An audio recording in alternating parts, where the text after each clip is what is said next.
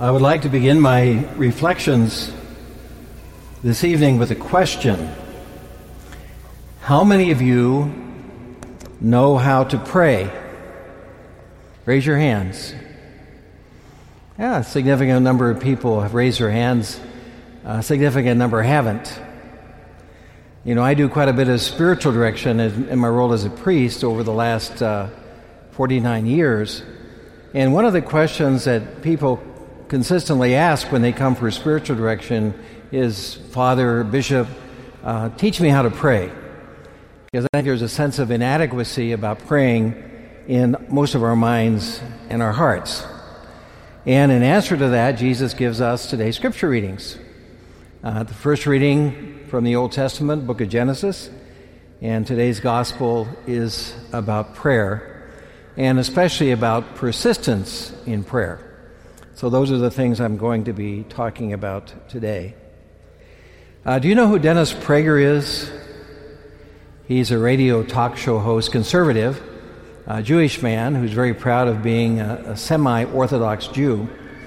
And he's written a book, a couple of books now, in a series of 5 books on the Torah, which are the first 5 books of the Jewish Bible.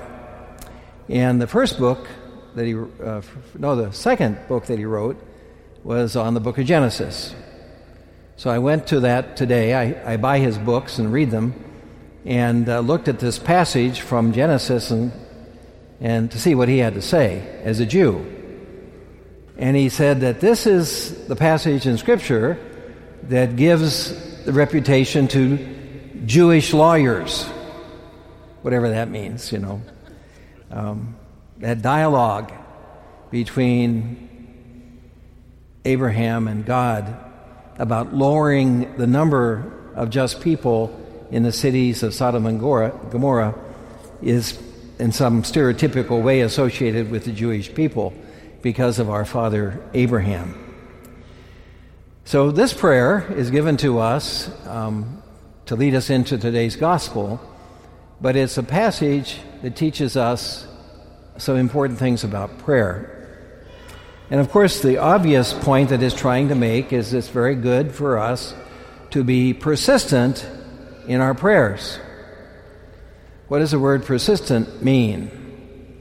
Does it mean nagging?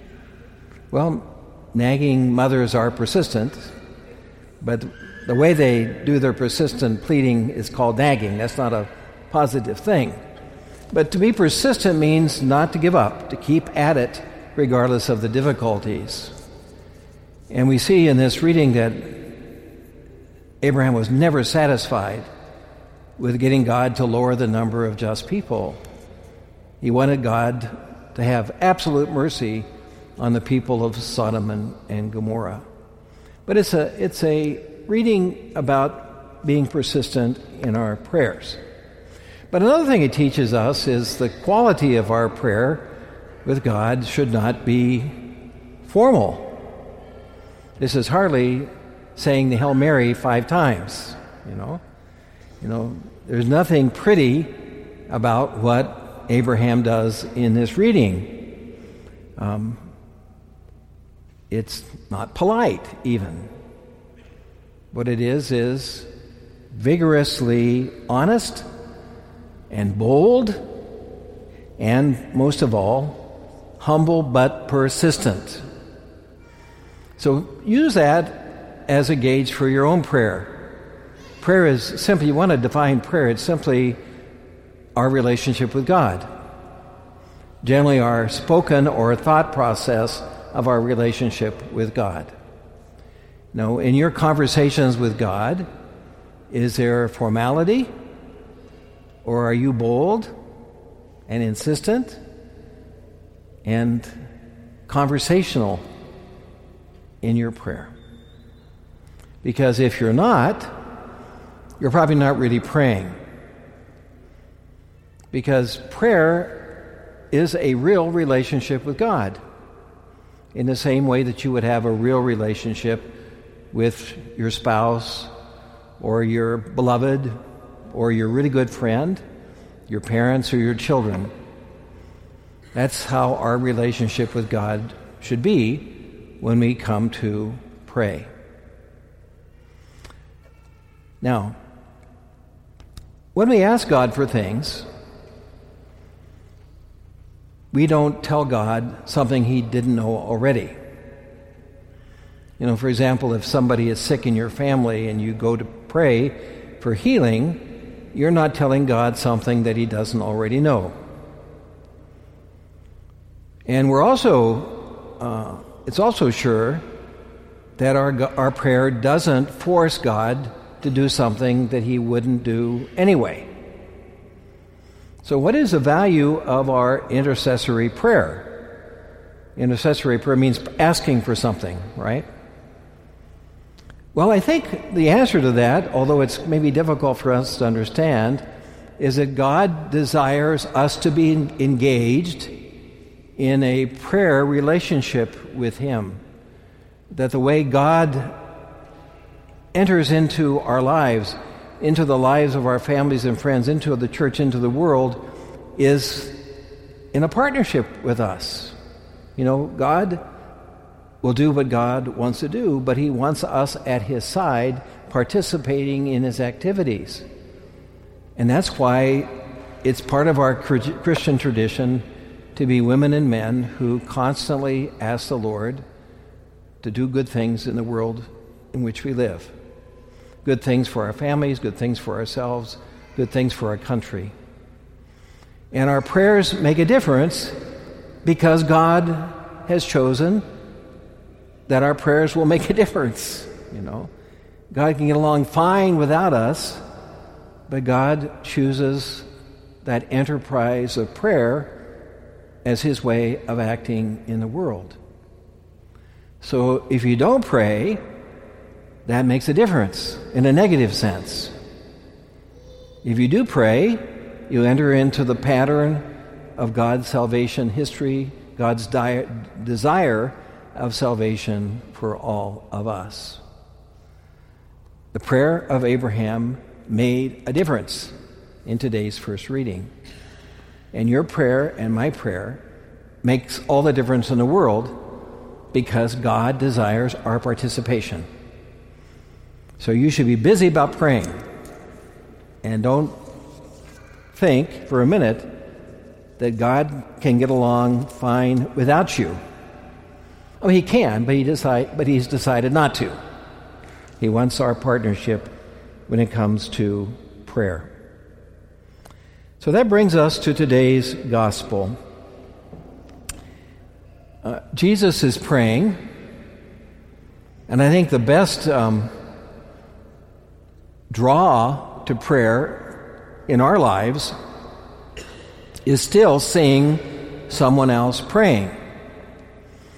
I have vivid memories, very vivid memories, of my father kneeling at his bed every night, praying for me and for our family.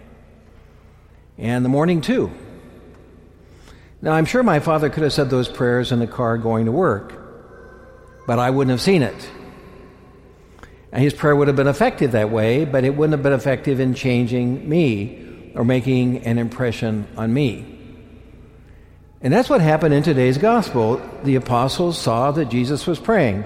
That aroused their curiosity, and they asked him to teach them how to pray like he's praying. So that leads me to say to those of you who are parents, you've got to pray in a way that your children notice.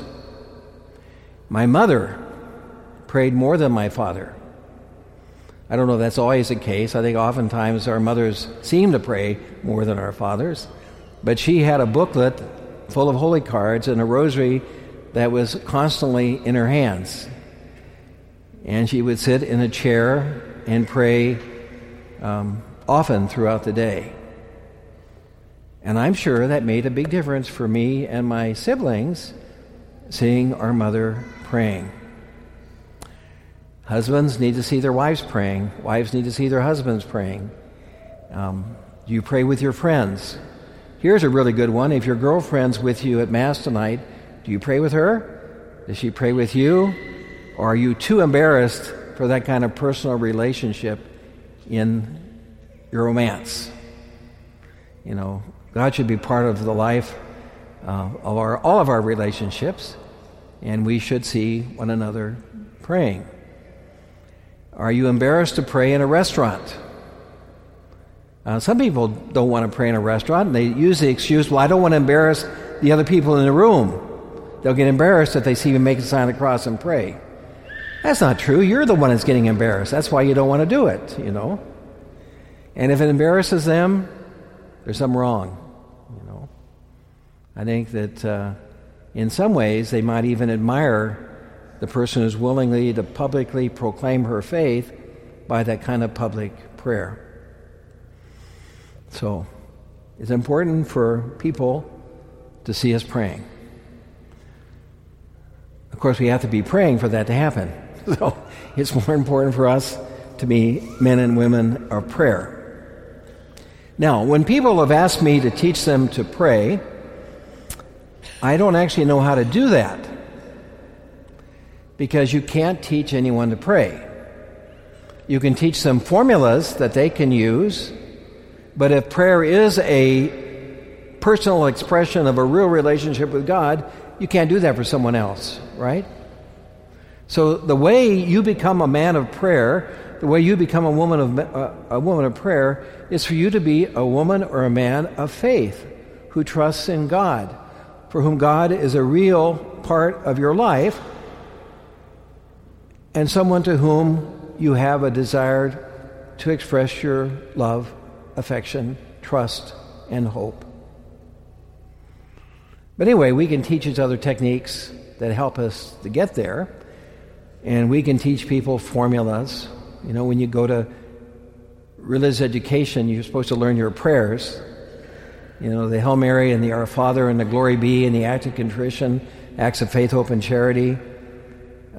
But I don't know if that ever taught anybody to pray. I just taught them to say prayers, right? And many times when we got older, since we didn't learn how to pray, we stopped saying those formulas and we forgot how to do it. You know, we at least forgot those particular words. So what Jesus is doing in this gospel reading is giving his disciples, and that means all of us, a basic formula that in some way captures the elements of what it means to be a person of prayer. It doesn't mean, he's not teaching us to say words, he's teaching us how to become something other than we naturally are, so that when we say those words, we actually mean them, right? The Our Father, or the Lord's Prayer, has two different forms. The one that you heard tonight from the Gospel of St. Luke is shorter than the one we find in the Gospel of St. Matthew. And the one that we commonly pray in the church, like we'll do at Mass tonight, is the one from St. Matthew's Gospel, the longer version. And the reason for this is probably different people remembered what Jesus said in a different way, and one's memory was more complete than another, right? But this prayer is very, very important. It's a prayer that every Christian, from the earliest days of the church to this moment, has learned to pray. Mary prayed the Our Father. Peter, Andrew, John, Mary Magdalene, all those early followers of Jesus prayed this prayer. And our brothers and sisters in Asia and Africa and all parts of the world have prayed this prayer today, on Sunday, like we do. So this, in some way, this prayer, the Our Father, is the pillar of what it means to pray as a Christian. And with that in mind, let's look at this model of prayer and try to understand for ourselves what Jesus is inviting us to do. Let's begin with the opening word, Father. Not every religion addresses God in this way. And the Hebrew or Aramaic word that is used is Abba, which means dearest Father. It's a term of affection, the term that a little child would use in relationship to her father, who she loves very, very much. You know. So we're told about our relationship with God. We can't pray as a Christian unless we believe that God is our Father and that we are His children. So you can't pray unless you start off. I mean, you can say, Lord, help me to learn to pray. You can pray that much, But you can't pray after the fashion of Jesus Christ without firmly believing that God is your Father who loves you in that tender, protective kind of way. You have to see yourself as a child, a dependent child, or else your prayer is kind of empty as a Christian. St. Matthew's version uses the word before Father, "our," which is a great reminder to us that we are not called to go to God alone, but we do it together. God isn't my Father. Jesus didn't say, "Pray, my Father who art in heaven." He said, "Pray, our Father who art in heaven," reminding of us of our relationships with one another in our Heavenly Father's plan of love. The first thing that we learn about prayer from Jesus is that prayer is first and foremost an act of adoration and praise. It's not a way of manipulating God to get what we want. The first words are not about us, they are about God. Hallowed be your name. Hallowed, we don't use that word very much. It means to make something holy. And what it means is, God, may your name be held with deep respect and love by everyone and everything in the world. It's an act of adoration. We fall on our face before the God who is our Father, praising God, for being our Creator. Now, we don't do that unless we believe God is our Father who is our Creator. God is not our buddy. God loves you very much, more than your buddies do, but God is always God. It's amazing, isn't it? That the God, the Creator of the universe, would bow down and care for us as His children, but He does. But we can't take Him for granted. We have to be women and men of adoration and praise if we want to pray after the fashion of Jesus Christ. Hallowed be thy name. Next petition, your kingdom come. Jesus constantly preached about the kingdom of God. His parables were about what it's like to be part of the kingdom.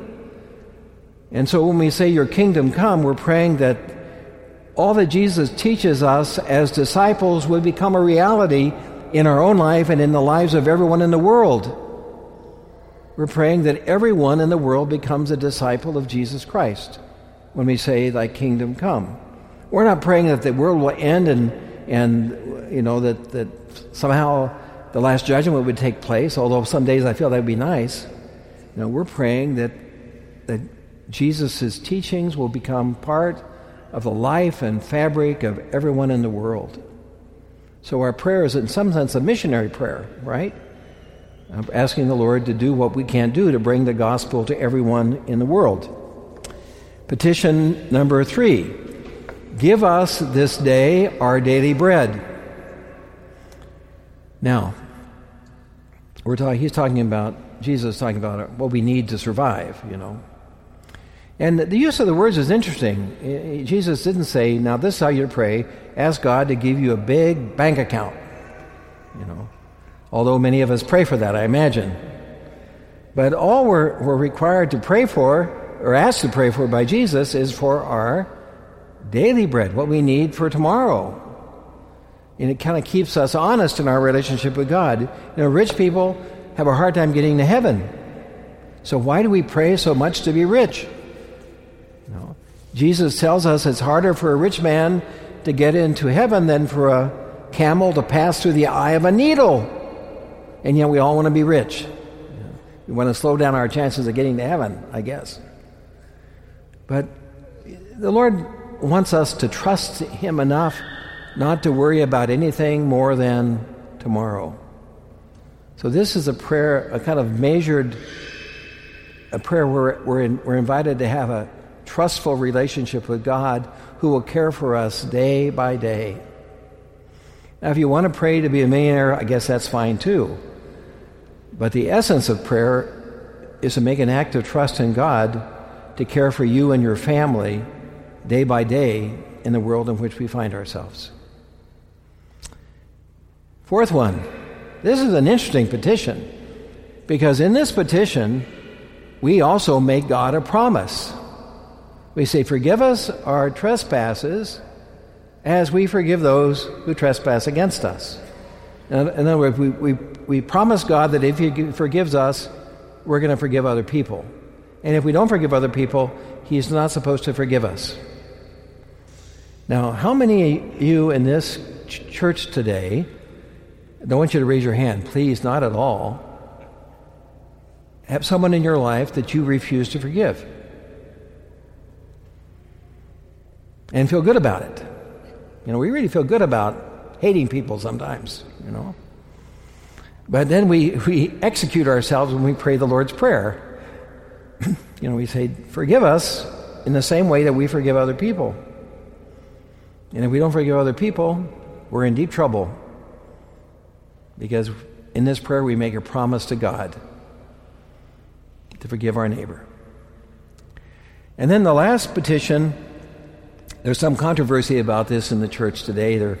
People are wanting to make changes in the translation, but it really is, lead us not into temptation. We're asking God to keep us from falling into sin, to protect us from the dangers of temptations in the world in which we find ourselves. The world is full of temptations. I'm sure you had several of them on the way to church tonight, and you'll have other ones on the way home. And you ask the Lord to send His angels to protect you from those temptations to move away from your Christian commitments. So that's a prayer. It's a beautiful prayer, but the qualities of it should inform the way we pray all the time in our own words. We should be women and men of adoration. We should be men and women who are constantly praying for God's kingdom to take place in this world.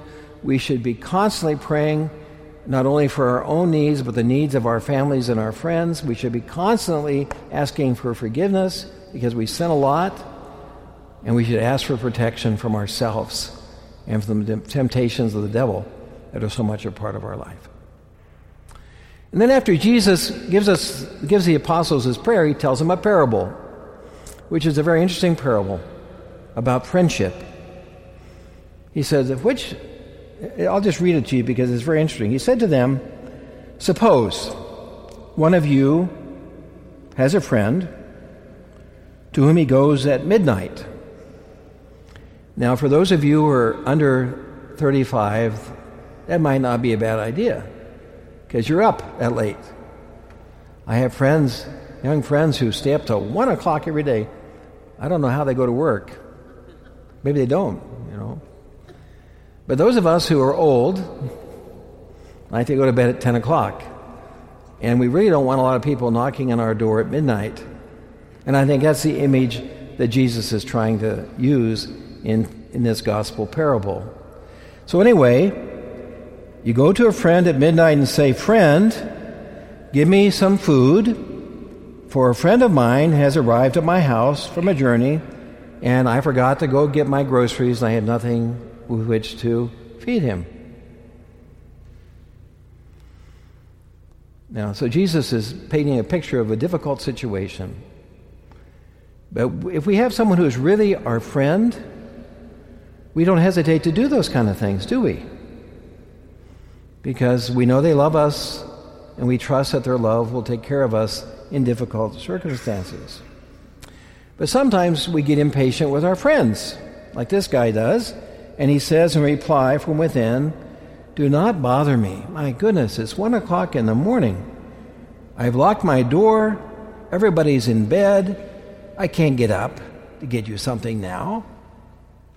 Then Jesus says, I tell you, if he does not get up to give the visitor the loaves because of their friendship, he will get up to give him whatever he needs because of his persistence.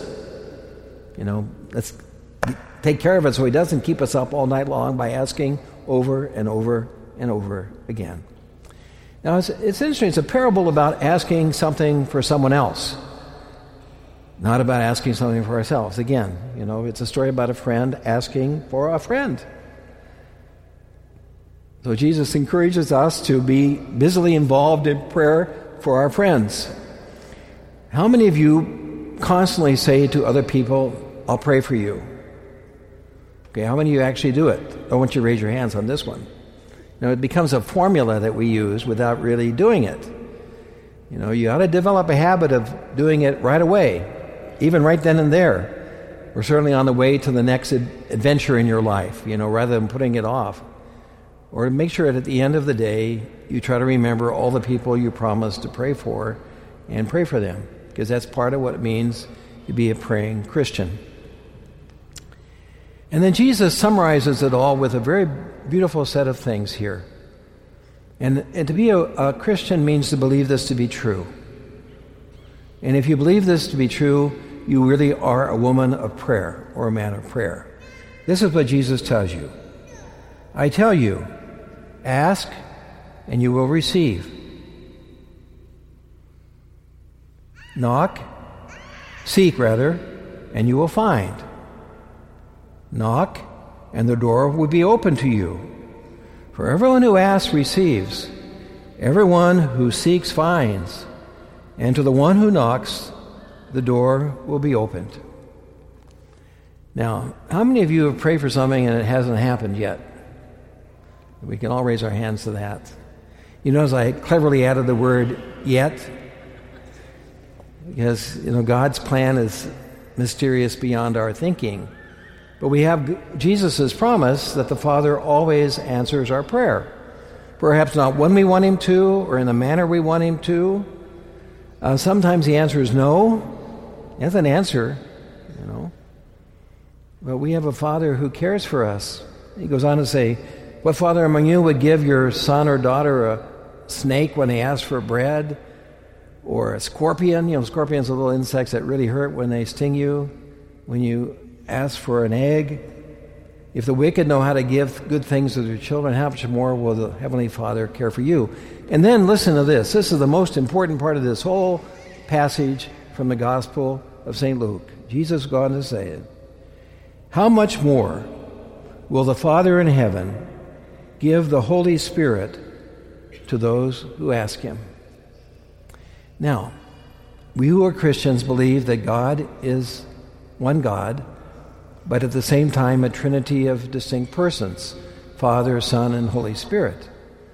And Jesus promises us that we will get a share of the life of God if we ask for it. A share of the life of God.